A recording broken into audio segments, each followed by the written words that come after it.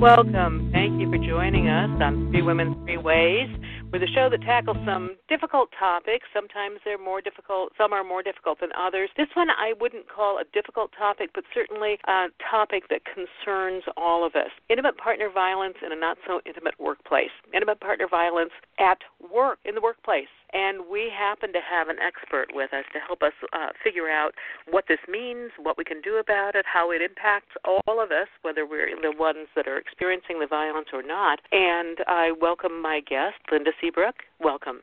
Thank you so much, Heather. It's a pleasure to talk to you. Great. Linda is an attorney, and she has also worked with the U.S. Department of Justice. She leads a number of legal programs and initiatives for Futures Without Violence, and those of you who listen to the show know that that's a resource that we often talk about. She's going to talk about creating safer workplaces free from domestic violence, sexual violence, and stalking. When, just for the purposes of expediency, can we just lump that all together as interpersonal violence at the workplace, or do they have to be treated separately, Linda? No, great. Yeah, we can lump that together for sure. Okay, all right. I was absolutely fascinated to see the focus that Futures Without Violence has given to this issue. And you are heading up, or you helped to create workplacesrespond.org, which is an offshoot of Futures Without Violence, but it deals specifically with when domestic violence, interpersonal violence, or intimate partner violence impacts the workplace. Did you help create this? How long did it take? Well, it's been in place for quite some time, since 2010. It hasn't been on in the virtual world since that time. But what this was born from, it's an initiative of the Office on Violence Against Women at the U.S. Department of Justice, and it's a national resource center that Futures leads. And what we do at Workplaces Respond to Domestic and Sexual Violence, a national resource center, is we provide training and assistance to employers and unions and other workplace stakeholders on creating what we call resilient workplace communities. And what we mean by that is that we spend so much time at work, that is our community, right? So we want to create those kind of communities that can both prevent as well as appropriately respond to domestic and sexual violence and stalking impacting workers and the workplace. Work is a huge part of our lives. We spend more time working than on any other waking activity. And at that same time, there are, 19 million women and men in the United States each year that are victims of domestic violence, sexual violence, and stalking. So if we don't deal with these issues in workplaces, we're missing an incredible opportunity, a major opportunity to help move victims to survivors and intervene in the cycle of violence. Well, and in fact, it's a more complex issue because domestic violence, interpersonal or intimate partner violence does impact the workplace. Now, I happen to be kind of a little quasi-expert on this since I'm doing my dissertation on this. Yes, I saw. Well, actually, I'm doing a little bit different take on it. What I'm looking at is long-term effects on job success. We have a lot of studies, a lot of research that's come up talking about the effect of intimate partner violence on the workplace when it's happening. But the fact is those women will return to the workplace after they escape a violent situation, after they try to rebuild their lives, and they're left with a lot of baggage because of that. Studies show all sorts of long-term effects from having experienced this. And many women, I've seen studies where they said as many as 80% of women experience PTSD because of this, even if it's not been physical violence. And these women are not treated, it's not acknowledged, it's not diagnosed. And these folks are going back into the workplace with everybody around them patting them on the back and saying, okay, get over it, let it go, move on. Right. And yet they're carrying all this stuff with them, and that has to have an impact on their work performance, but it also has to have an impact on the workplace. That's where I'm coming from on this. And because of that, I've, of course, looked at most of the research on IPV in the workplace, and most of that research that I've seen has to do with immediate problems. When the violence is still occurring, when the woman is still in that situation or the victim is still experiencing that. Is that the take that workplaces respond takes, or do they look at more long term? We do look at more long term. It's very much tied to a woman's economic security and success at the workplace. I think a lot of, especially now, we're talking a lot about like sexual harassment in the workplace, right? But I think often the connection between domestic violence and its impact on the workplace is a little less obvious and a little less talked about. And it really does affect a survivor's work. They may not, and especially if they are a low-wage worker, right? They may not have the ability to take off a shift in order to go to get a restraining order or to visit the doctor or a lawyer or law enforcement. They may experience chronic tardiness or changes in their work performance, and that has really very long-term ramifications for their ultimate success within that workplace. So now, there are some states like mine in Washington where there are prohibitions against an employer responding to time off, et cetera, for a person who's going through that. But many states don't have those prohibitions. What are some of the hurdles that people face? And I unapologetically say that women face, because let's face it, the vast majority of these victims are women. Even though, and for all of you guys out there, I'm not saying that it doesn't happen to men. My father actually was a victim of intimate partner violence. However, you look at the numbers, we're looking at women. So I unashamedly say women when I'm referring to survivors and to victims. So if that doesn't fit with your sensitivities, Linda, you can correct me. You can no, not at all. You can take me to task. I know exactly what you're saying, and I often have to make the same kind of caveat, but it is the reality. Yeah, it is. It is. So you mentioned a couple of things that can impact someone, but again, that's more immediate. I mean, if you have to take time off work to go to court, or you have to, that's when it's still happening. Women carry this baggage with them for 10, 15, 20 years. But let's talk more about the immediate stuff, because that's what most people know about.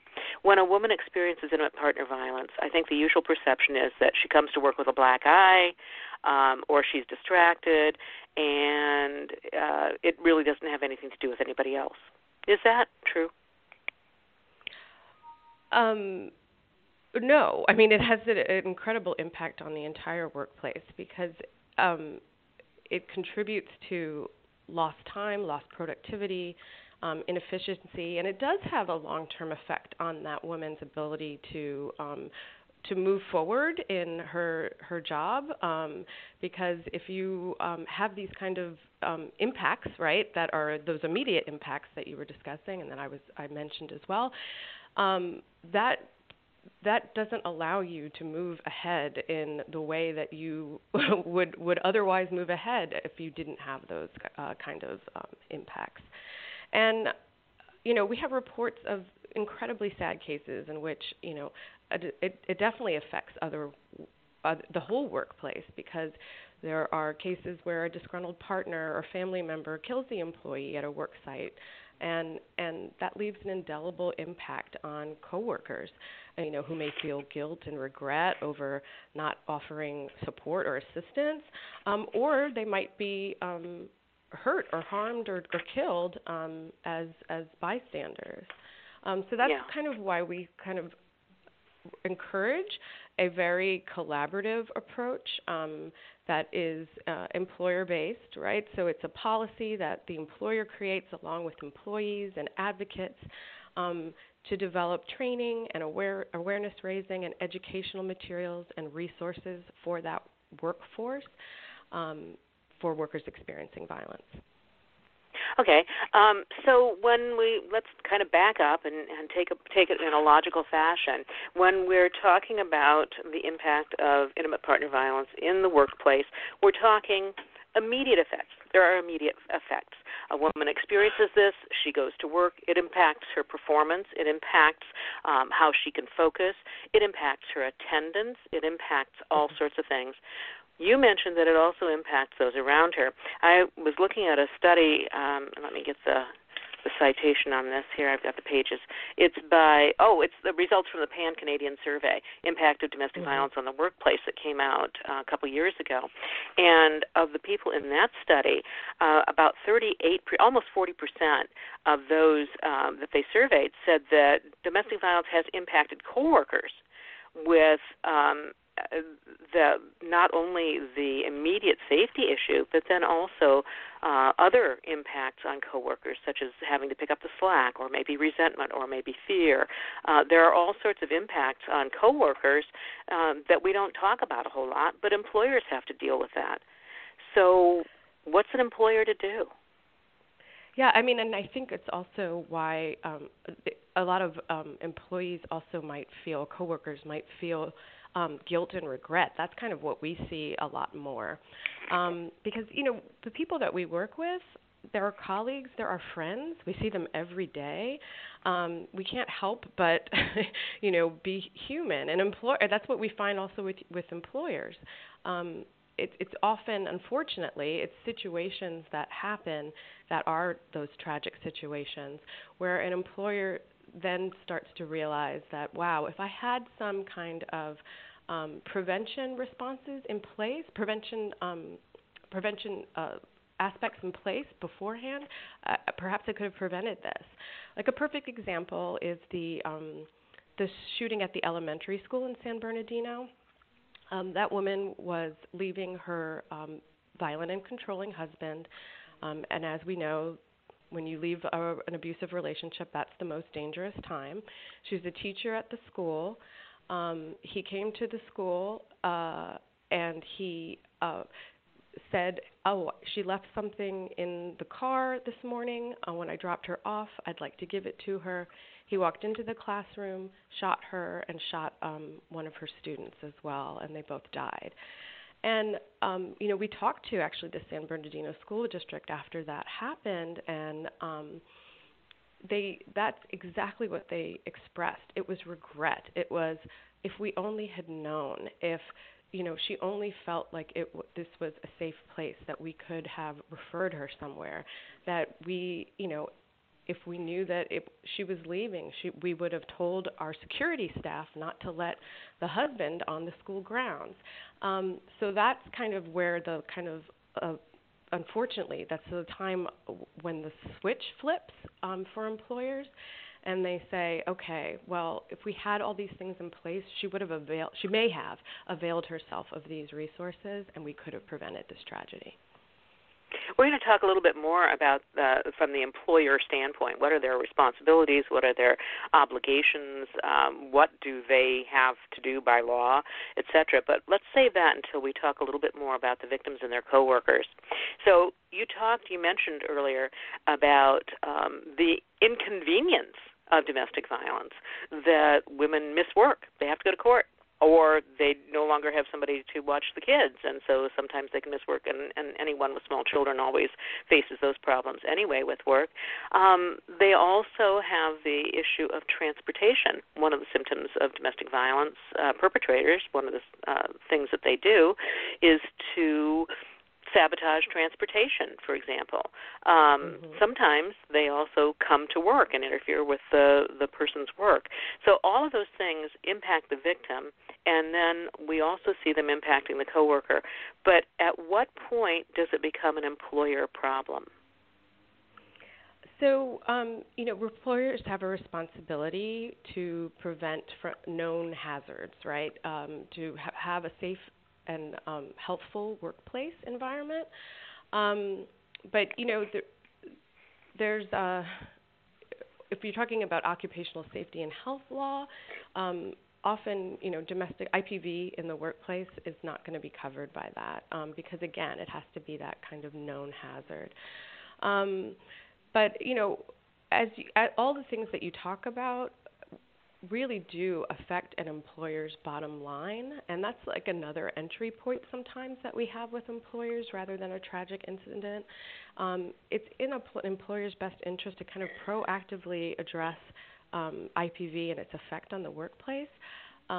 because they are losing lost productivity, and there may be increased liability for businesses, and more than anything, they're going to lose there is the potential to lose the greatest human resource that they have, and that's a life of one of their employees. Oftentimes it's hard to see that. There's also a difference between large companies and small companies. Large companies, many of them have policies to deal with intimate partner violence, and they have resources, and they have people in place and huge HR departments, etc. Some of them offer training for employees or counseling, etc. But small employers do not. Is there a difference? Have you seen a difference between small employers, how they respond to and try to prevent intimate partner violence, and large companies? Yeah, I would say that, even in large companies, there isn't, or at least I don't think that there's a large percentage of large companies that have specific policies on IPV. They might have workplace violence policies, but even then, there's only 70% of companies that have workplace violence policies in place. And they may not have specific protections and provisions for IPV. I think that employer policies and protocols are kind of critical. It's for, they help us. They help the employer conduct risk assessments and informed investigations and encourage bystander intervention and ensure abuser accountability, because there might be abusers at the workplace. And that's a whole different discussion that we're going to have a little bit exactly later. Right. But it improves the victim both victim safety as well as the whole workplace safety overall. And we it's all fine and good, and you see this a lot with sexual harassment policies too, right? They have a policy in place. They might do a one-off training, here and there. Maybe it's once a year, maybe not. But it takes more than that. You have to kind of change the culture to one that is more resilient and supportive and really truly safe and healthful. Well, we kind of have to back up from that, don't we? Because I don't think society in general really perceives domestic violence, and we'll use that term because you and I are both going there. So even though we want to use the intimate partner violence as a more inclusive kind of thing, we're so used to saying domestic violence, so we'll just go there. We'll just give ourselves a break and go there. But I think our society in general seems to think that it's some sort of an odd occurrence, that it only happens every now and then. We're not comfortable talking about it. And when there's some great big huge thing in the news where somebody, kills his family or whatever, then we go, oh, tisk tisk, and aren't we glad it happened there instead of here? There doesn't seem to be, even though we've done so much work over the last 30 years, and that's the royal we, about making domestic violence, creating an awareness for it. We're not comfortable as a society talking about it. We don't want to acknowledge that it happens to our friends and neighbors or to us. And, of course, that we're the ones who are in the workplace. So am I just grabbing at straws here, or do you see that in the work that you're doing with the workplace? No, absolutely. Nearly 33% of women killed in U.S. workplaces between 2003 and 2008 were killed by a current or former intimate partner, and that's according to the Annals of Epidemiology. So I think that, I'm so sorry. I just lost my train of thought. About the understanding that it happens to us. It is us in the workplace. And I'm so glad you did that, because that makes me feel so much better when I do that. Oh, my gosh. I'm sorry. Yeah, hold on. But there was something that when you were talking, and I wrote it down, and now I don't understand what I wrote down. come back to you and just pop into it. I have to tell our listeners I appreciate you so much. You're not feeling well, and yet you're going ahead and doing the show, and I appreciate that. So we'll give you all the slack in the world. Thank you so much. Just sip your honey tea, your lemon tea, exactly. and relax. It's fine, and pretty soon, as the show's over, you can go back, crawl into bed, and feel better. I appreciate your being here. But what I was saying is that I think that society in general doesn't understand domestic violence. They don't understand what it is and the prevalence of it. And so then we talk about the workplace, and we've got society in the workplace. What was that old comic strip where they said, we have seen the enemy and it is us? Right. We are society, and so if we are workers in the workplace. So if we don't understand it, or if we perceive it only as somebody going, snapping and beating the heck out of his girlfriend or his wife, and we really don't understand what it is, how can we expect to somehow or other understand it, create policies, etc., in the workplace? Yeah, that's exactly right, and it's more complicated in workplaces because, we have this kind of belief that, we should have a private life and then we have our work life and never the twain shall meet. And that's just not the way reality is, right? Like I said, we spend so much time at work, and we work with these same people every day for however long you're working at that particular job. So there is kind of a heightened kind of sense of community almost in workplaces. Your colleagues are your friends, and as friends and colleagues, we do want to support each other, and we want the workplace to be a safe place to disclose, ask for help, and to help make the workplace safer for all. So it's really, that whole adage is like, what you don't know, can hurt you.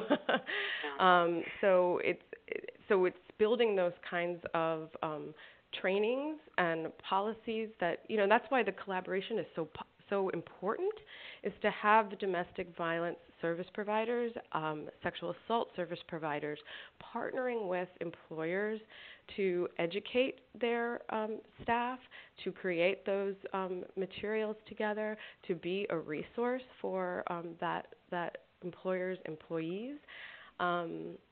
Collaboration in this whole in building this kind of resilient workplace community is really key. You're not going to be able to do it by just putting together a policy or putting together a one-off training. You really have to do something to institutionalize that you have a workplace. Creating a law, yeah, requiring employers right. to do things. Or creating a law. We can create right, laws, exactly. And it doesn't necessarily mean that there will be true understanding, true education, true whatever collaboration. That's exactly right. Again, I wanted to kind of spend the first half of the show talking about why we need this, and that's where I'm kind of hanging in here.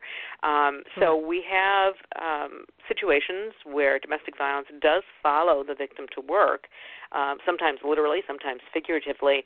We also have victims who are pretty traumatized. Very few women go through domestic violence, regardless of the duration or the intensity of it, without being severely impacted by it, at least in the short term, probably in the long term.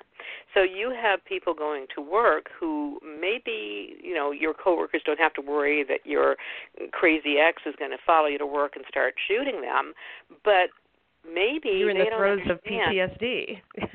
Yes, exactly. Yeah. One of my great examples of PTSD, because, of course, everybody understands PTSD from the standpoint of the soldier, which is great, but with people who have experienced domestic violence, they don't hear the car backfire and dive for cover.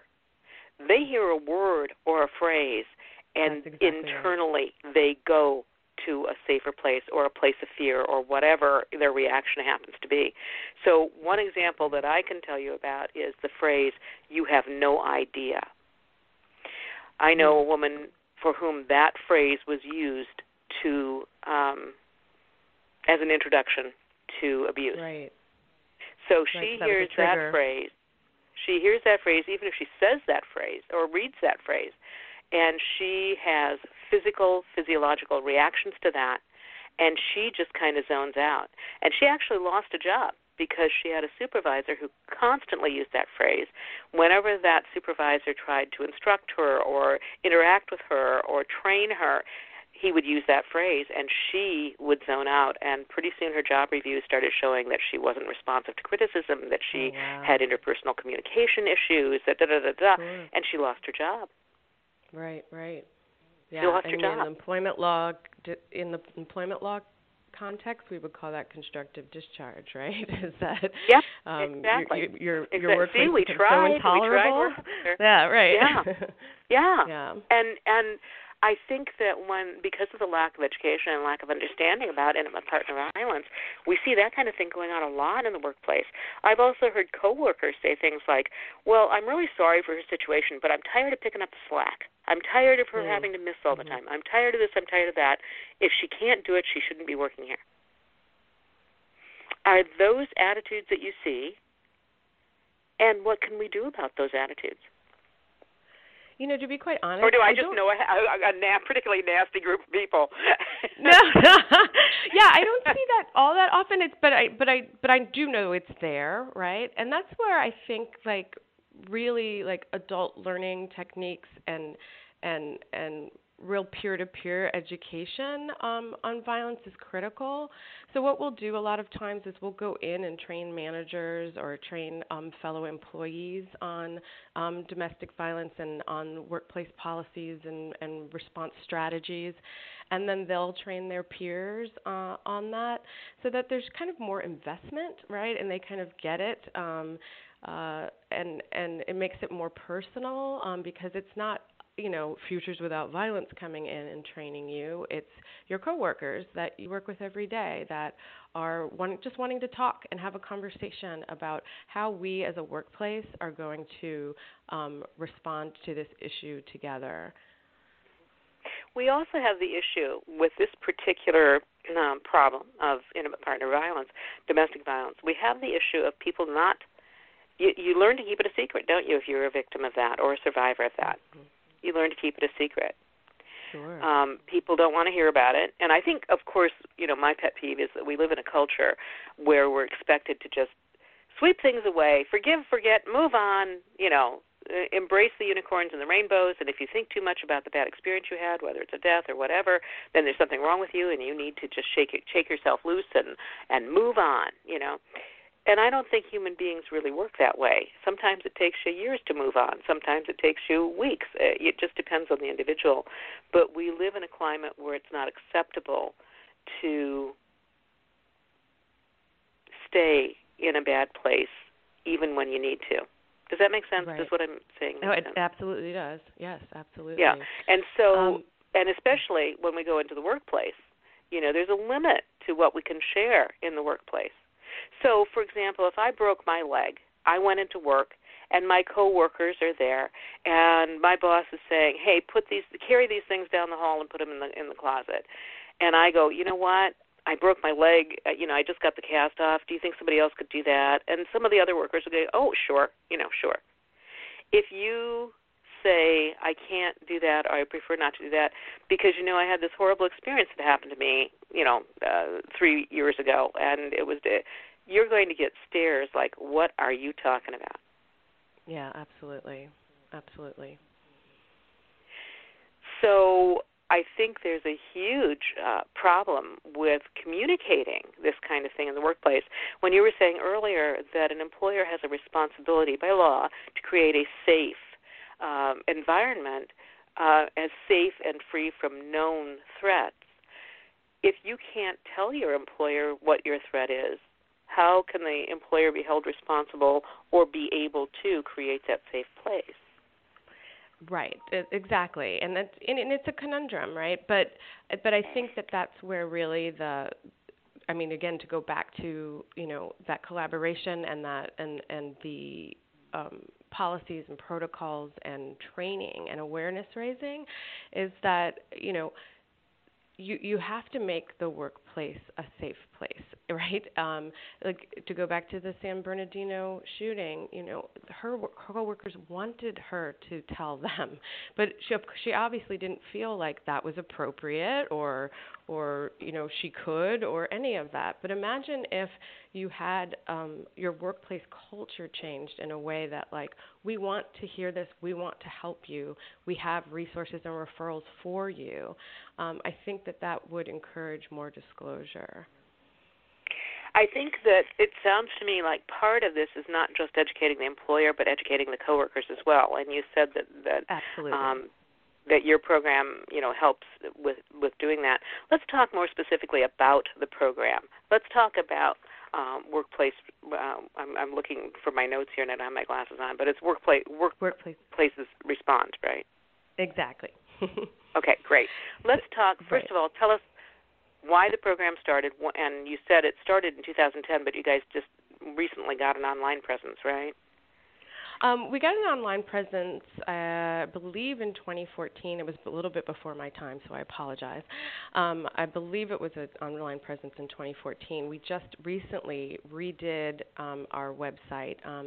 The other website, technology, changes so fast that we had to kind of catch up.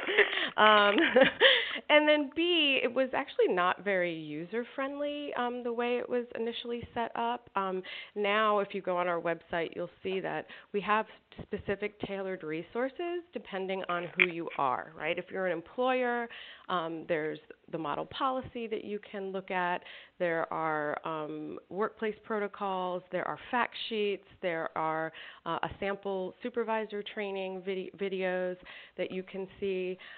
If you're an employee or a coworker, right, there are specific tailored resources for you. And then again, if you're an advocate and you're wanting to engage with an employer in your town or help domestic violence survivors or sexual assault survivors with coping with the workplace impacts of domestic and sexual violence, then there's resources for advocates in that regard as well. Okay. So, and I went to the website. It is very user-friendly. I mean, as you said, there's three separate categories of advocates. If you're an advocate, go here. And it's almost, I remember the stories, I forget what they're called, the choose your ending things, where you start out, you read a couple pages, and then, I read these to my kids. And then, do you want them to do this? Then go here. If you want them to do that, then turn to page such and such. And it's almost like that. It's very user-friendly. Good. But one of the things that also appealed to me was that you have a section for unions as well. Yes, absolutely. And we've always had a kind of work that we've done with unions. Unions are an incredibly important workforce intermediary. They are a workers' rights organization. And what we're talking about, like workplace safety and worker safety and the effects of IPV on a workplace, is a workers' rights issue. So it's very natural that we would connect with unions. Right now, we have a project in place with SEIU USWW in California and with many partners to work on strategies, policies, procedures, and otherwise to help janitorial workers in California be free from sexual harassment and violence in the workplace. Because as you know, janitors are in our office buildings when we're gone. They work in very isolated environments, and they are extremely vulnerable to experiencing sexual violence or harassment on the job. So we're really trying to make some intervention strategies along with our partners to change that. Okay. One of the things that we mentioned earlier in our conversation, I said we'd come back to it, is what if the worker is the abuser? Yeah, that's a whole that's a whole different picture. And I try to look at this from the standpoint of a coworker. If I am working next to someone and I suspect that he or she, that's my nod to political correctness, that there's abuse going on there, that this person could be an abuser.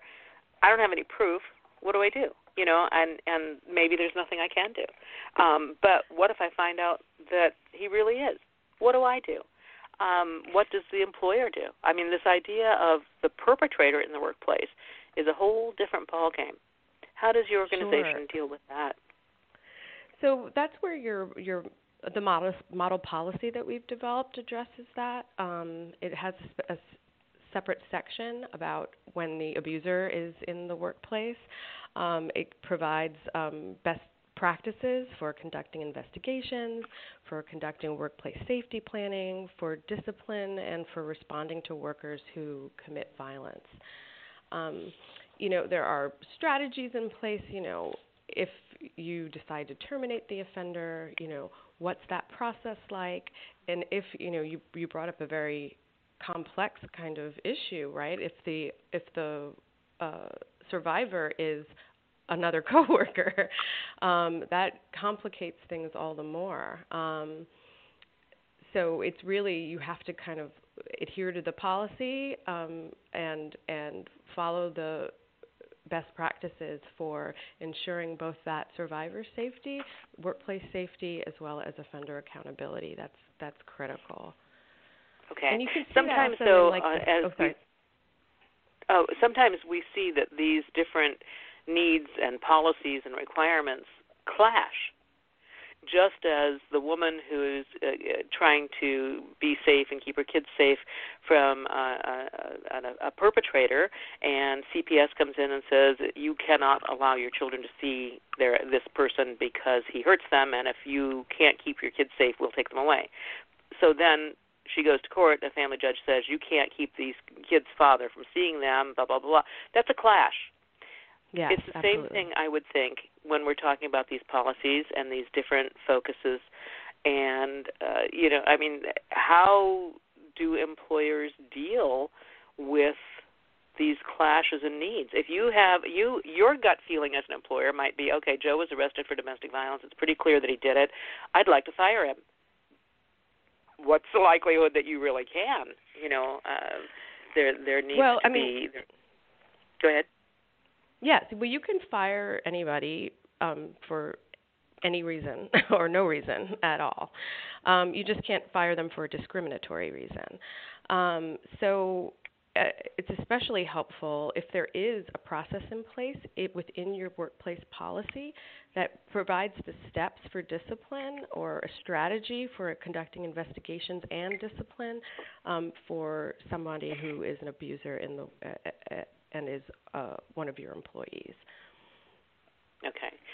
So, again, when we're talking about employers, we're talking about a wide range. We're talking, Amazon, Microsoft that have huge HR departments with people who can keep up on these things and understand what the requirements are. And then you've got mom and pops who maybe have 2 or 3 employees. It's a totally different thing. How do you address this issue with small companies that cannot afford, lawyers and HR people and, dedicate huge resources to creating policies, et cetera? Well, that's actually where we come in. We provide specific technical assistance in tailoring our model policy to your particular workplace. And we've done that specifically in our 3 pilot sites, one with a grower, Pacific Foods, in Immokalee, Florida, along with our partners, the Coalition of Immokalee Workers and the Fair Food Standards Council, which is there's a relatively smaller employer within Immokalee, and that's where you really kind of rely on your partners, right? It's helping with that model policy development. It's and working with their HR department on that. It's working with your community-based partners on training and other types of assistance and responses and strategies. It really can't be done in a vacuum, and to be honest, I don't think it should be something that is solely done by lawyers. I used to be, in a former life, I used to be an employment lawyer, and I specialized in occupational safety and health, and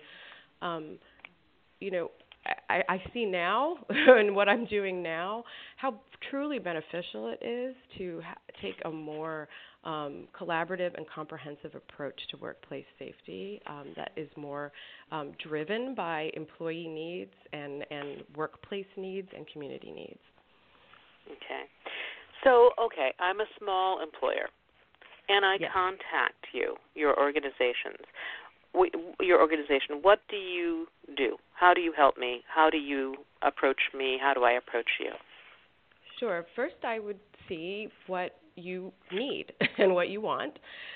We conduct a very detailed needs assessment, workplace environment assessment, employee assessment, what's their structure, what's their organizational structure, or if they're a mom and pop, like what brings you to us, right? Is there a particular concern? And then we try and map out like who in their community could be a partner for them so that they don't have to do it alone. And then, we're not really providing legal advice, but what we're doing is helping create a policy that they can then, vet with, their lawyer. I mean, even if you're a mom and pop, you have to have some kind of legal counsel. But we give them a package, right, so that they're ready to go, and so they have somebody that can say, okay, this is based on your local laws, right, and local requirements. This is what you need to do, because there are certain states that have requirements that you can't fire somebody if they're a victim of domestic violence, or you can't penalize them or otherwise. But there are exemptions a lot of times if you're kind of a mom and pop. So, it all depends, right? This is all any type of law is the floor. It doesn't have to be the ceiling. And I have seen many companies that, or even small companies, that want to reach the ceiling. They don't want to just do the minimum because they care about their workers, especially in the smaller organizations, because that gives you kind of more of a sense of community. I think you're right. And I think in smaller companies, people do tend to become family and care more about each other than in larger companies where there's so many people. So, okay. So as an employer, there are things you can do. Does workplaces respond, charge for all this, or is it just available? No, not at all. We're funded. Right. We're funded from the Office on Violence Against Women at the U.S. Department of Justice. We also have with assistance for some other projects that we're doing from the Kellogg Foundation. So we provide all of this free of charge. And we not only provide it to the public, but we also provide it to technical assistance to federal agencies. There was an executive order that required all federal agencies to implement workplace policies that addressed domestic and sexual violence and stalking. That was signed by President Obama in 2011. All but 2 federal agencies right now have implemented those policies. We help with training. We do events for them. October is a very busy month for us because it's Domestic Violence October is Domestic Violence Awareness Month. That's right.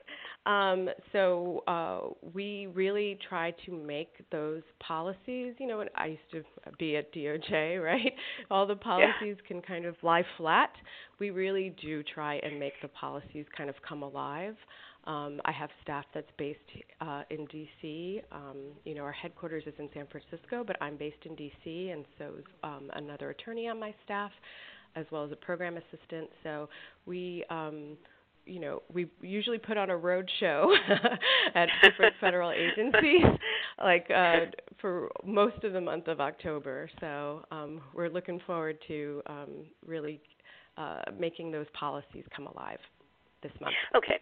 When you say, let's get a little bit more specific. When you say policies, what do the policies encompass? So they first provide, I think any policy needs to provide definitions, right? What are we talking about? What is IPV, right? What is domestic violence? What is sexual assault? What does it look like in the workplace? What are your protections?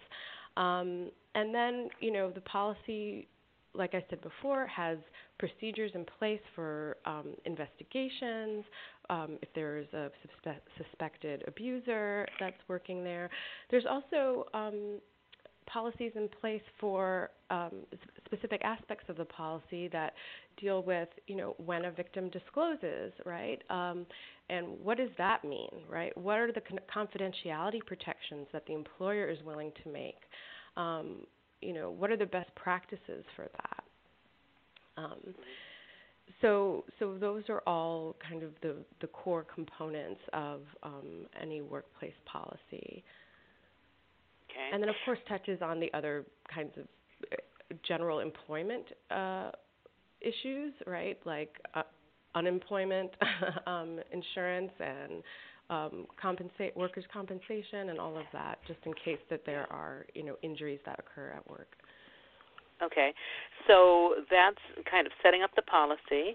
I guess I'm reading from the Institute for Women's Policy Research out of Washington, D.C., and they came out with a paper called Intersections of Domestic Violence and Economic Security. Under policies, they make the statement in that report that employers can support survivors by implementing accommodations. Now it goes on, but is that something that you have seen or recommend, or that you put in these policies as some sort of accommodation? Yes. Okay. Yes, and how long? Thank you for that. That and reminder. Is that just accommodation for people who are currently experiencing the domestic violence, or would that be accommodation for people down the road after they are? And then you get the whole definition thing. In my mind, those currently experiencing domestic violence has to do more with the safety and threat. But you can define it any way you want because, we've already talked about at the beginning of the show how once you've experienced that, there's ongoing repercussions that sometimes can go on for years. So when do you say you're currently experiencing it, and when do you say it's in the past? And, it's a whole big muddy thing. And then you bring in the idea of accommodations. What's up with all that? Yeah. Well, it depends on the employer. Right? So, again, you can have the employer that has the kind of the floor in their policy and an employer that has the ceiling. So the employer that has the ceiling would have accommodations in place for somebody who, is not currently experiencing violence but is having repercussions from violence. And also, I used to also be a prosecutor, and criminal cases take a really long time. So while you might be out of that abusive situation, you might actually, 1, 2, even sometimes, unfortunately, 3 years out, you're having to go to trial, go to witness prep, and things like that. Oh, please. And, 3 years? 10. Oh, I know women who are going for 10, yeah, 12 exactly. years. Right. Well, yeah. we run a rocket docket. So you're looking at an ideal situation if it's only 3 years. Yes, that's exactly true. That's exactly right. Yeah. So and by law, employers have to make those accommodations, right? If you're a victim of violence and you're actually going to court, depending on the state, they would have to provide those accommodations. But, for someone who's currently experiencing violence, things like flexible leave and changing your workstation or your contact information if there's some indication of stalking or putting other security measures in place, doing safety planning. There's also, in some states, there's the ability for the employer itself to obtain a protective order so that the victim doesn't have to, so that it kind of takes her out of the equation, which can be an effective strategy.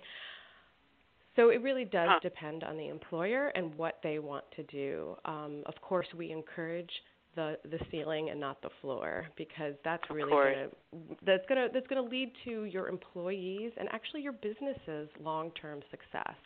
If that employee can take care of what they're dealing with, no matter when it happens. Well, yes, and the safer a person feels, the more they can take their mind off of that particular problem and focus on their work. That's exactly right. Again, the Institute for Women's Policy Research suggests different things for employers to do, such as helping survivors create safety plans, providing training for staff and survivors' rights, organizational response, and instituting survivor-friendly policies like paid sick days. Is that something that Workplaces Respond goes into, or are you looking at it more? We do. Yeah, no, that's all in our model policy, and I would encourage everyone to kind of look at it because it's quite good. I'm very proud of it. I didn't initially create it, so sensing there's no authorship. ego in there. Yeah, no, there's no ego there at all. But it really is. It kind of covers all the bases, I think.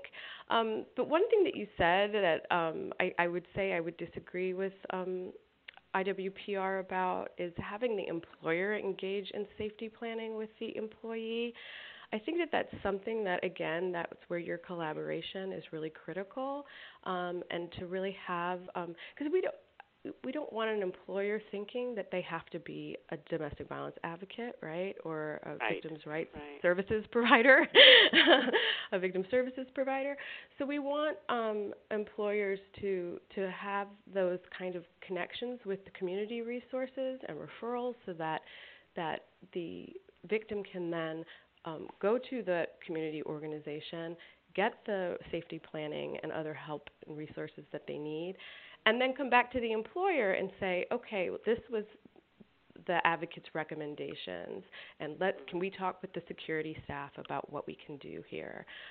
So I don't really want to put that on the employer because I think that really makes an employer quite nervous, in my experience. Well, exactly. And quite frankly, I don't blame them. I mean, you start a business making widgets, and then all of a sudden you're supposed to be a social service worker or a lawyer or whatever. Right. And we stress that over and over again. Like, let the experts do what they do, and you do what you do, which is running your business.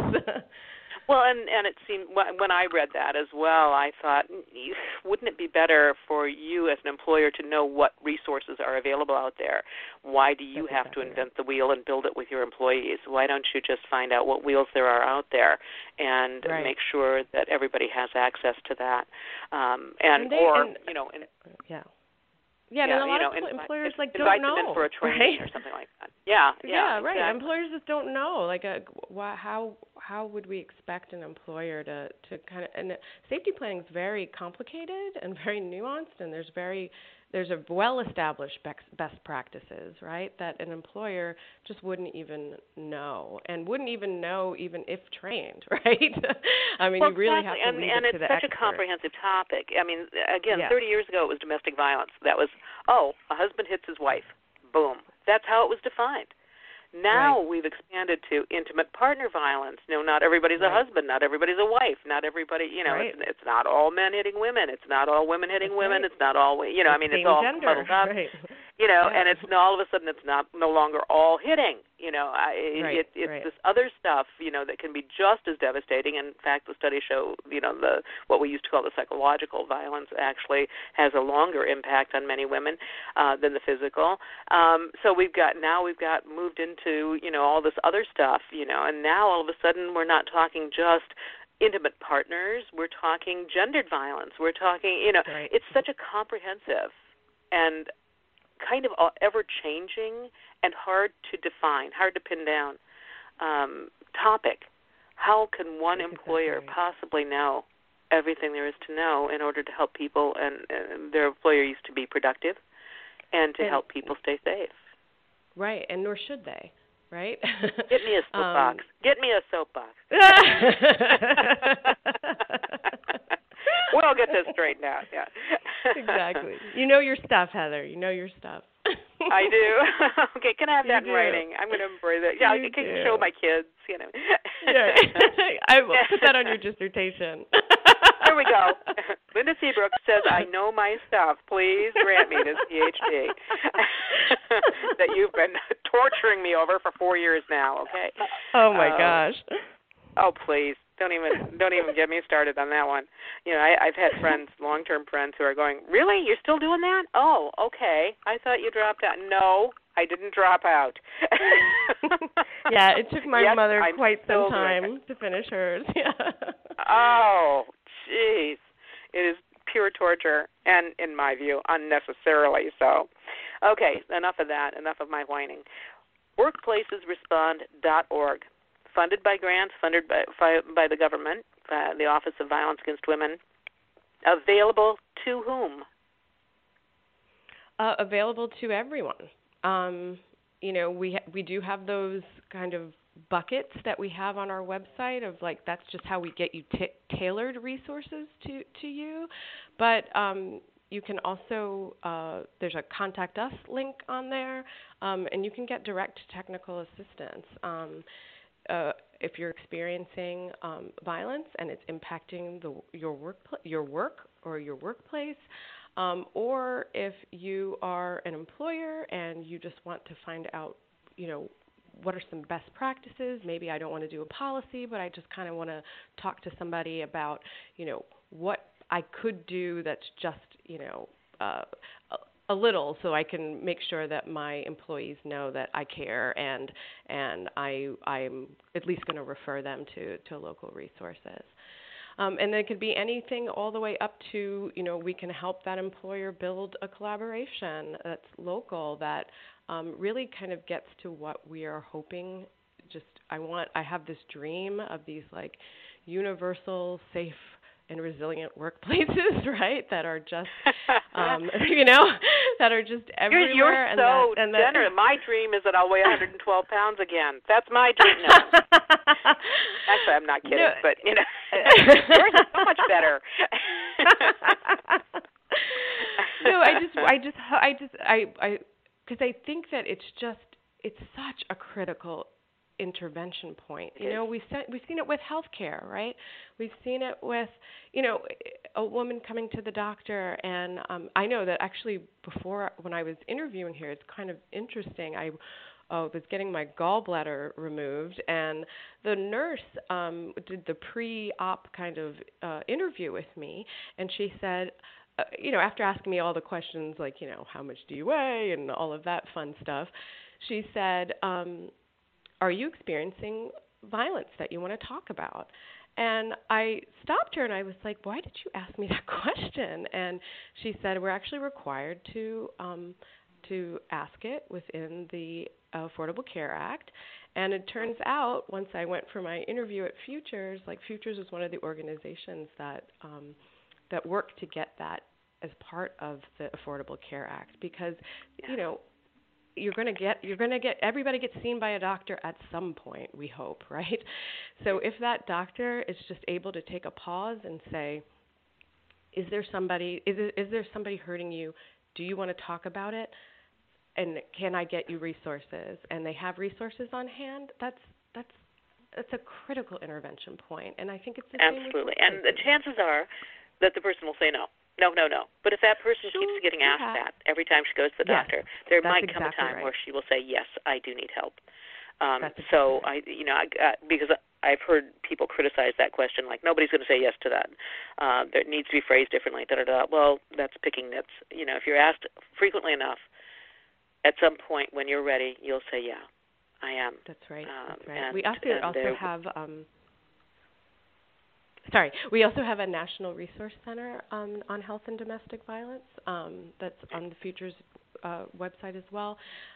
You can connect to it, and it gives those types of tips for clinics, for doctors, an amazing technical assistance. Futures Without Violence is an amazing resource. They really are. We've had representatives on the show a couple of times, and just an amazing resource. And they show some research. They show, any aspect. So that's futureswithoutviolence.org. But the show today specifically on workplacesrespond.org. Workplacesrespond.org. One quick question. We only have about a minute left. But Linda, if we are not a particular workplace, but instead an organization, can we take advantage of some of the Workplace Respond information as well? Absolutely. Like I said before, we work with workforce intermediaries. We work with what we call non-workplace stakeholders, which might be the faith community, right? It might be a community organization. Actually, the people that initially contacted us after the San Bernardino shooting that I referenced earlier was just a community organization that saw a need, saw something that happened, and they wanted to help. Yeah, an amazing resource and a very heavy topic, and something that impacts, I think, most of us more than we actually realize. So domestic violence, intimate partner violence, gendered violence, whatever you want to call it, in the workplace. Workplacesrespond.org. Linda Seabrook.